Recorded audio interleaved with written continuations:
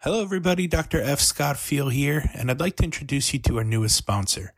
The NPTE Final Frontier is the review course that I wish was around when I took the board exam. For those of you who know my story, it took me a handful of times to pass that exam, and quite frankly, I really wish I had an exam review course around, just like the NPTE Final Frontier. Check out their website, npteff.com, and use the code HET at checkout for 10% off to all of our listeners and fans. Hello, everybody, and welcome to another episode of the Healthcare Education Transformation Podcast. I'm your host, Dr. F. Scott Field, and I've got with me today a very special guest, Dr. Mark Reinking, who is actually the president currently of the American Council of Academic Physical Therapy, affectionately known as ACAPT. Mark, thanks so much for coming on to talk about all the great things you guys are doing at ACAPT. Could you tell us a little bit about your academic journey and how it's led you to where you are today? Yeah, happy to do that. And thank you, Scott, for having me on today. My academic journey, I'll try to be brief because it's been a bit circuitous. I hear you. Started my professional life out of college as a high school teacher and coach. Did that for 7 years. Found myself really drawn to working with athletic trainers and sport injury as a result of my coaching. So I decided to become an athletic trainer and teacher, and I started that process here in Denver, actually. And one of my supervising ATs was also a PT, and got talking with her, and she'd come in my biology class and talk about what it meant to be a PT. And I'm like, that sounds really interesting. So I finished my athletic training certification, but then went to PT school at a school in Indianapolis, what was Indiana Central, now University of Indianapolis. While I was in PT school, I worked as an athletic trainer and got my certification. And then I actually taught anatomy and physiology to nurses while I was in PT school. And then when I got out of PT school, I started the whole adjunct thing at University of Indianapolis, and then got an opportunity to help start a new program in Dubuque, Iowa, at a place called Clark College then. And so did that, decided academia really fit for me, and thought I had to get the union card, get my PhD. So I saw a job advertisement for a sports PT at St. Louis University to be a member of the faculty and to work with athletics. So I jumped on that and moved to St. Louis with my family. I started doing my PhD at St. Louis University in higher ed and worked with athletics there for 16 years. Became chair of the department, did that for 9 years, and then had this opportunity to be dean here at Regis University in Denver, Colorado, which my wife and I were really excited about because we had been in Denver, and this is a chance to come back. And, I had been a faculty member and then chair, and I felt like that was a good next step to be dean.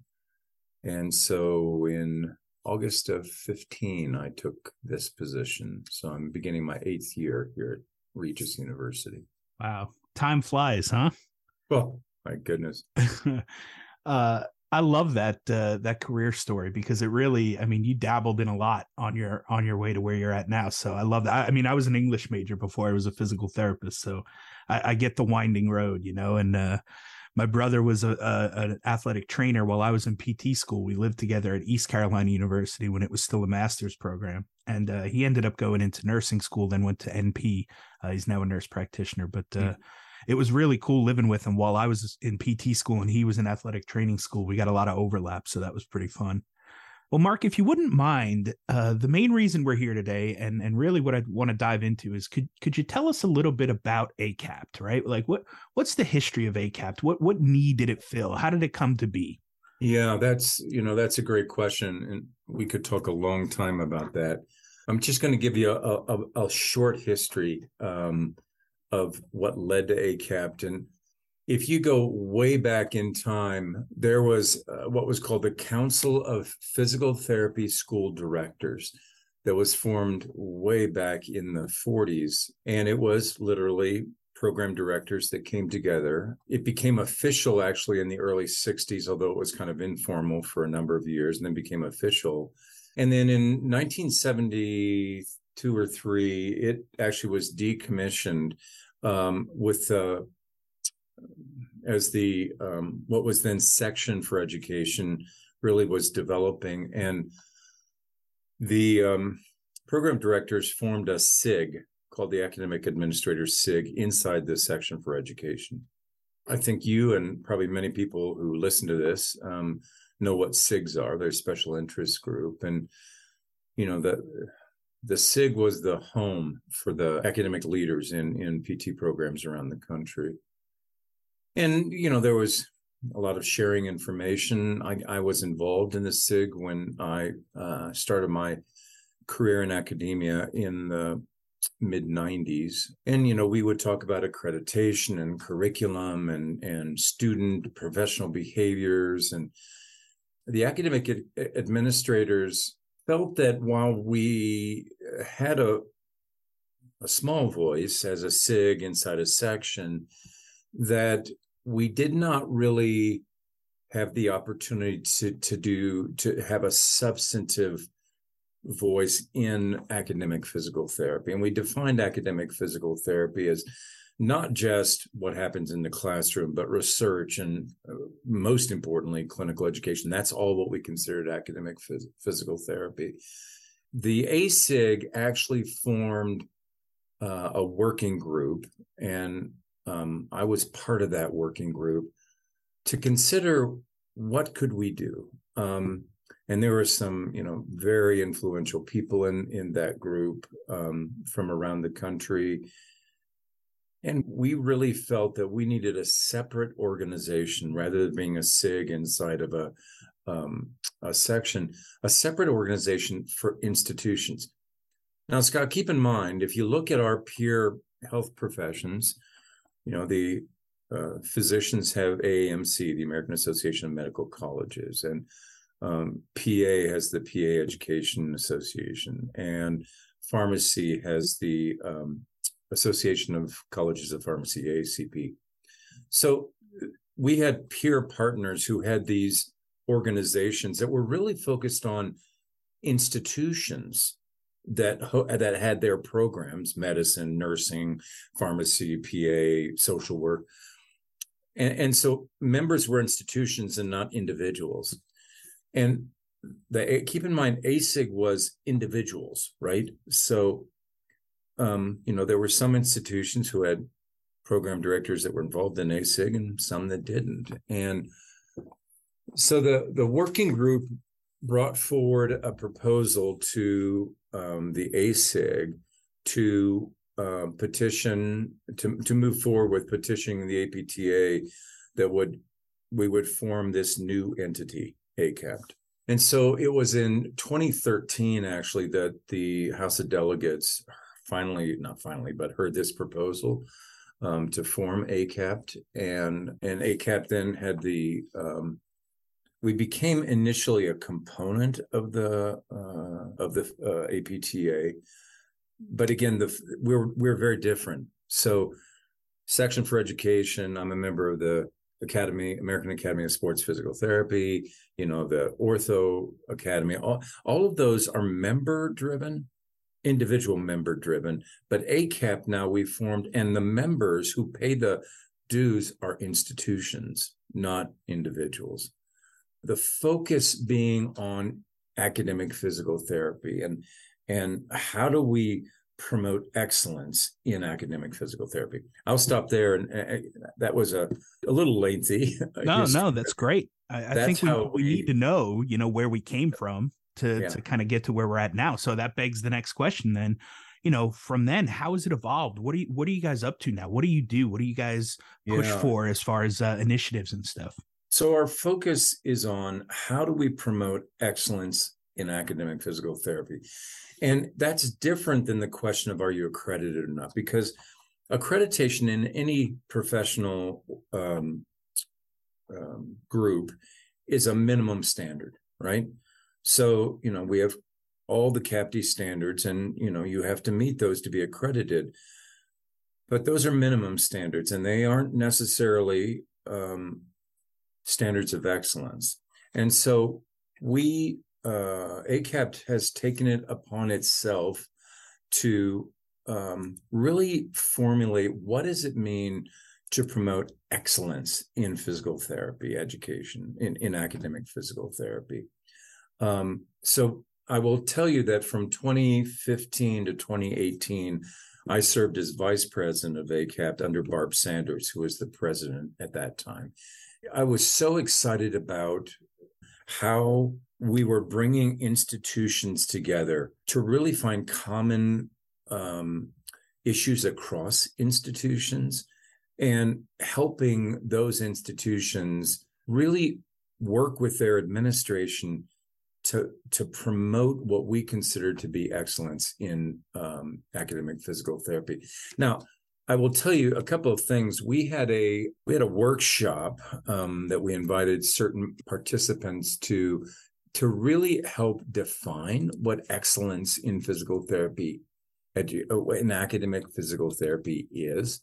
And that work has resulted in a document that we have on our ACAPT website that defines what we consider to be excellence in physical therapy. So it's a framework that actually has been now published that says, here are the what we consider to be the framework of excellence. For example, embracing innovation, sustaining a spirit of scholarship, promoting inclusivity in our programs, establishing partnerships between clinical sites and academic sites, and how we best create those partnerships where both entities, the clinic and the academic program, are benefited from that. I mean, for years, we've asked clinics to take our students, and what do they get from that? You probably have been, and I've been a clinical instructor, and that takes additional time, and you're investing time in these future physical therapists.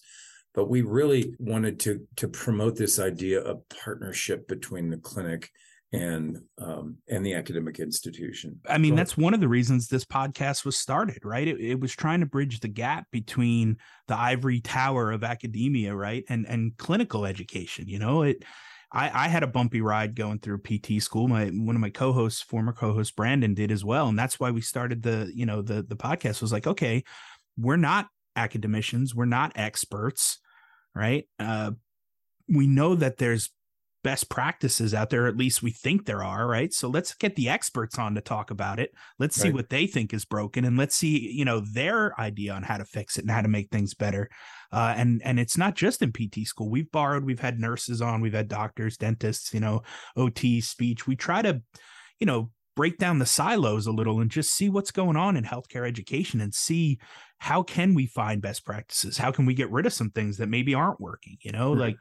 It's been a great journey. And again, thanks to people like you for doing the hard work. And Barb Sanders, one of my mentors, she was always there for me and actually helped guide me into academia when I was kind of on the fence and wasn't really sure about it. She was an excellent sounding board for me and a great North Star and somebody to learn from. So again, kudos to you guys for doing the hard work and laying the foundation for future generations to come. We appreciate that. Well, it's a journey, and I have to give, kudos to those that preceded me as presidents of ACAPT. As I think about the evolution of ACAPT, and by the way, we currently have somewhere around 91% of all the PT programs in the country that are members of ACAPT. I mean, that speaks a lot, doesn't it? That, they see the value in this organization.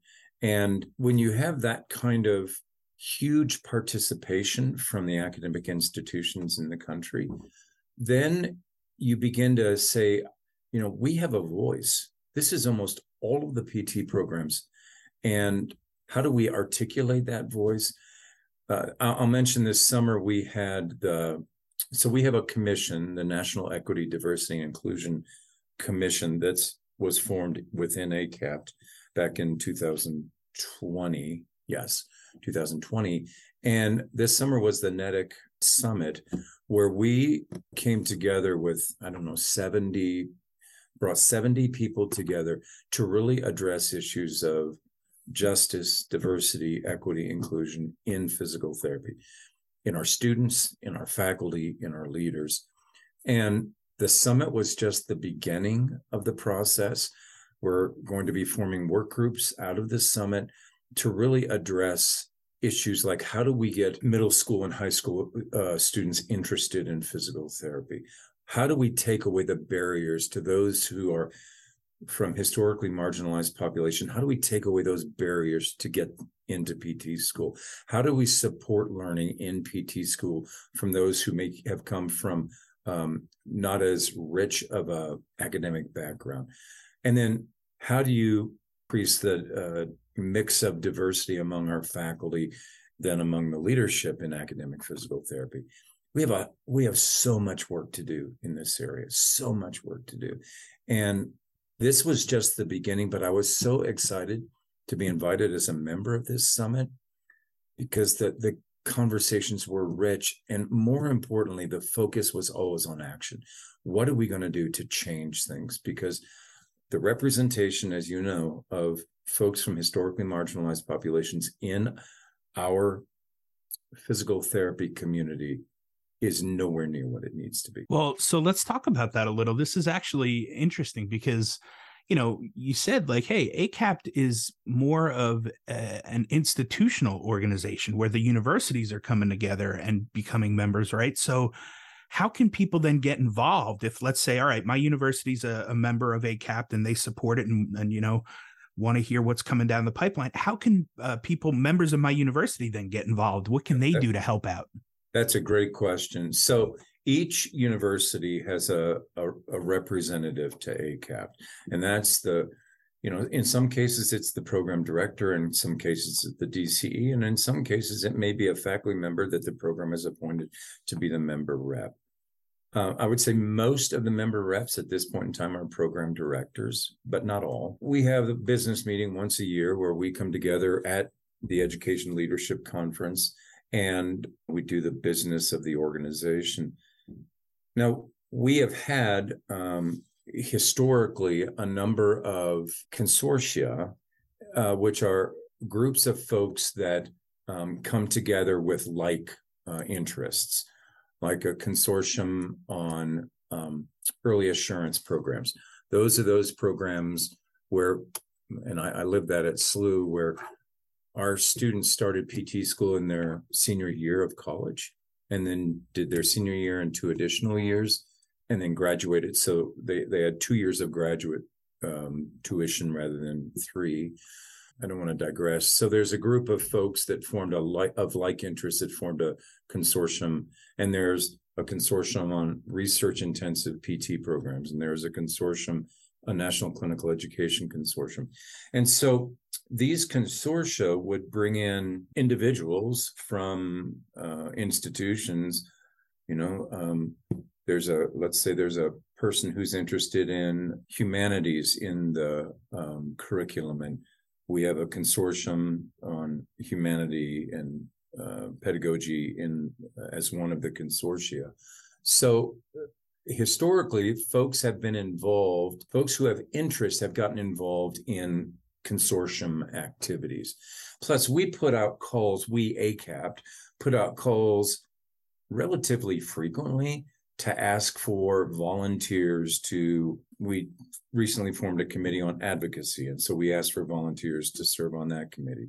We, formed task forces to address certain issues. I will tell you that during COVID, I think it was during COVID where the amazing potential of ACAPT began to be realized in all of the resources. And I give all the credit to Barb and the board at that point in time, because they gathered all of these resources for programs like, how are we going to do this? How are we going to live in this world? I mean, I remember it here in March of 20, where we met with the faculty and said, you know what, we're going completely virtual next week. Now, how are we going to do this? And we used resources that were available through ACAPT. And so, I think what ACAPT showed at that point in time is what can an organization like ACAPT offer? Just today, we reached out, Scott, to those programs and institutions affected by the hurricane. And, we said, how can we connect you? Do you need anything? We can connect you with programs all over the country if there's things that you might need. historically, these consortia, interprofessional education, humanity, ethics, and professionalism, education and pedagogy, we had a DEI consortium. All of these consortia were places where individuals came to and had the opportunity then to dive with folks from other institutions around the country to dive into the tough questions that all of us are facing. Yeah, I mean, it sounds like a pretty awesome opportunity for those interested in healthcare education. So I think, the opportunities definitely sound like they're out there. It sounds like you just have to, look on the website and check things out and see what opportunities might be coming your way that may interest you. Or definitely get in touch with your representative from your university who represents you at ACAPT. You referenced a conference earlier in the business meeting, the ELC conference, right? The Educational Leadership Conference. That's coming up here soon at the end of the month, right? It is. Talk to us a little bit about that. I'm excited. I'm jazzed up for that. So let me tell you, ELC, and again, I give credit to the folks that had this vision. So ELC is co-sponsored by the Academy of Education and the APTA and ACAPT. So it's not their conference, or it's our collective conference. And the Education Leadership Conference was started with the vision of bringing not just academic educators, but clinical educators together, really focused on what it means to be involved in the education of physical therapists and physical therapist assistants. And so, this I think is the, 16th or 17th ELC. It's in Milwaukee this year. You can still register.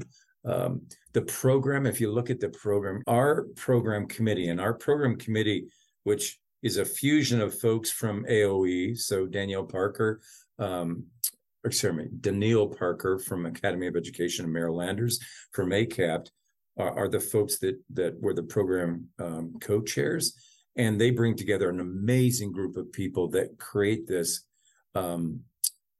program that is just awesome. All of the presentations, the breakout sessions, the posters, there is just so much available there. And last year I was walking, it was on Sunday, actually, the last day. So by the way, this is the 28th to 30th. So end of the month of October. Thursday evening, we start, Thursday, some pre-con courses, but Friday really starts the conference. There's always a big keynote. The Geneva R. Johnson Forum is always the keynote. This year, it's social responsibility in physical therapy. Are we there?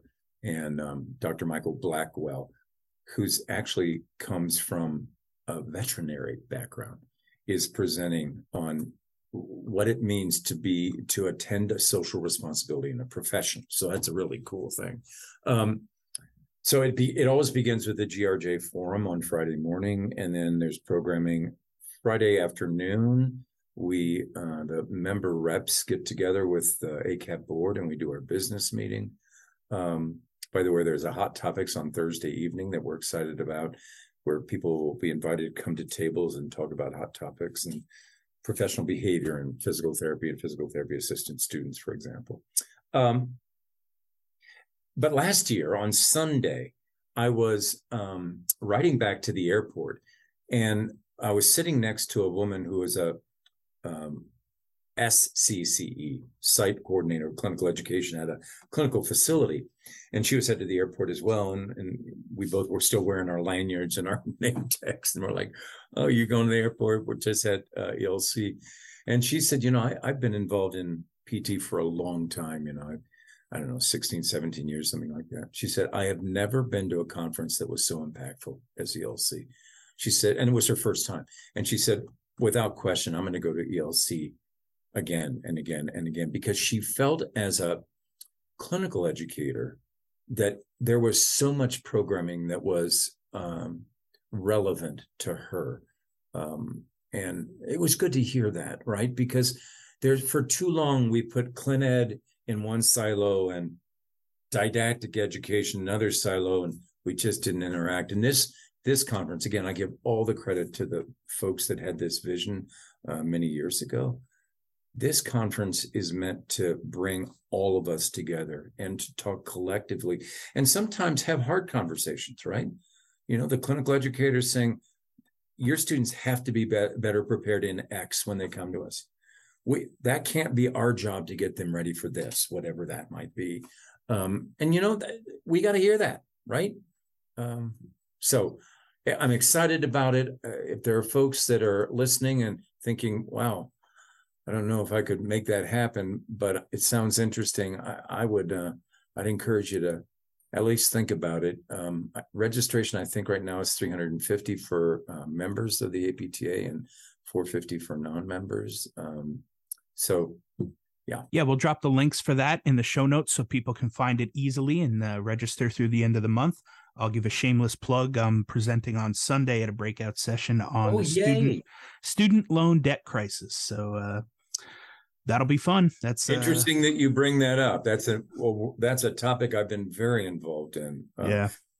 Well, and again, it's the number one most given answer to this next question we ask all of our guests. But if you could change one aspect of higher education, whether that be DPT or otherwise, which aspect would you change? Why would you change it? And how would you change it? Yeah. So, Scott, you posed that question in the email, and I've been thinking about that. And I'm probably going to cheat because I'm going to say there are two things. One, we have to improve the diversity of our students in programs and the diversity of our faculty. Now, how do we do that? We look carefully at how we do admissions. I'm going to start there. There's actually some work that we have to do behind that in terms of making folks in historically marginalized populations aware of who physical therapists are and what they do. But if we look at getting into PT school, we have had barriers for years in how we did this and you know, what kind of point allocation you give in your admissions process to the GRE score or to the GPA. And, you know, we've learned some really important things about holistic admissions. And we've made the change here at Regis as of last year in how we do admissions. I'm pleased to say that we had a significant bump in students from non-Caucasian populations in our class that started this fall. I think we're at 48% diversity, which is the highest Regis has ever been. But that's just the beginning, right? So bringing those folks into programs and making sure you have the resources to support them within the program.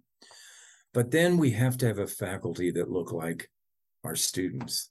And that's an ongoing challenge. We are at Regis, we're looking at ways that we can really promote interest among folks from diverse populations in a faculty position here.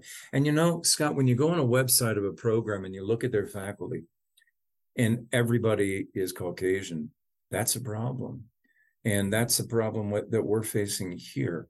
And folks don't want to come and say, well, I'm the only person of diversity. And so we are talking to folks that represent that population and help us understand what we need to do. So one thing I would change is the diversity of our student population, our faculty population, and our academic leaders. But then debt is the other issue that I have to raise. And I served on the national task force formed between APTA, AOE, and ACAPT back in 2018 or 19. Actually, it was in 19, I believe, that we formed, where we studied this issue of debt. We had some students that were part of the task force, and we generated a report. Part of that had to do with admissions and how we do admissions and how we make students aware of what it costs, right? So we make it completely transparent. So if Scott wants to come to Regis to go to PT school, he can go on our website and within a click, he knows what it's going to cost to go to Regis University. The other thing, and that's just one thing, is transparency of cost. The other thing is we have to look at how we structure our programs, what the curriculum like, how many credit hours we have, and is there a way that we can be creative and innovative in our curriculum and perhaps decrease credit hours. You know, I mean, at SLU, that 3+3 model is a money-saving model, right? Because the students are only paying 2 years of graduate tuition. Now, I'm not saying that every PT program should be 3-3, but that's one model, right? And I think we're all aware that there are now hybrid programs out there where, students are of University X are all over the country, and then they go to wherever that university is and do these week-long intensives or 2-week-long intensives, depends on the place, where they, work on manual skills or do dissections on cadavers or whatever it might be. Those programs have shortened the time. Yeah, diversity and student debt. Those are two things that have always been on my mind. Yeah, I have to say that, obviously student loan debt's a big one for me, right? That's the number one most given answer on the podcast. And it's the reason that I ended up, writing my book on alternative revenue streams for healthcare providers, right? Because we have such great skill sets. We learn them in grad school. We, even before that, right? We learn critical thinking. We learn organization. We learn prioritization. We learn systematization, right? So it's like there's all these great skill sets that we have. Then you take on the fact that we know a lot about the musculoskeletal system, and it's like, hey, the world's your oyster, man. You can do whatever you want. You just got to leverage it. You got to figure it out. Solve a problem for a population, and you've got a business. You're good to go. So get out there and do it, because physical therapy is such a great profession. It's just, you got to put in the time, right? It's kind of what you make of it. And I want to add to that. Thank you for that, because I need to make sure I go on record and saying student debt is not just a university problem. Yeah, it's systematic. It's systematic. And my daughter is a physical therapist here in Colorado. She works down at Children's Hospital. And when she started there, her salary when she started there wasn't dramatically different than my salary when I started my practice in 1988. That has everything to do with reimbursement. And I mean, this story, clinics have a limited resource of pay, and they have to, take in their insurance payments and then pay their physical therapists who they employ. We have ongoing issues with reimbursement, and that's part of, why does my son, who's a physician, make so much more than my daughter, who's a physical therapist? Well, part of that is what Jason's able to bill in as a physician compared to what Sarah's able to bill as a physical therapist. So we have interesting healthcare conversations in my family with a couple of PTs and a physician. My wife's a pastor, so she makes sure everyone, stays home. Mediates, right? Well, Mark, I can't thank you enough for taking the time and for coming on. And like I said, sharing your knowledge and educating our audience about all things ACAPT and ELC. Where can people find you if they want to reach out or just ask more follow-up questions, or, just want to see what you're up to these days? Yeah, I welcome conversation, as I do with, our students, our faculty. So I'm at Regis University. If you go to the regis.edu website, you can easily find me, Reinking, Reinking, Mark Reinking. My email is mreinking@regis.edu. Very simple. Happy for folks to send questions, and feel free to send hard questions, because I know we continue to face challenges in academic physical therapy, and ACAPT is really committed to understanding what those challenges are, putting together people who are really smart from all over the country to try to solve those problems. I want to say one thing. We have just formed a Center for Excellence that's doing a lot of data collection from programs all over the country that are ACAPT members. And our intent is that we can understand better what we all do, right? And to understand that you need data. So this Center for Excellence we've formed, which is really our data center, we are so excited about that center informing us about where we need to go. Awesome. Well, Mark, thanks again. Like I said, we appreciate your time and for coming on, and look forward to catching up with you at ELC. Yeah, good to see you, and see you at ELC.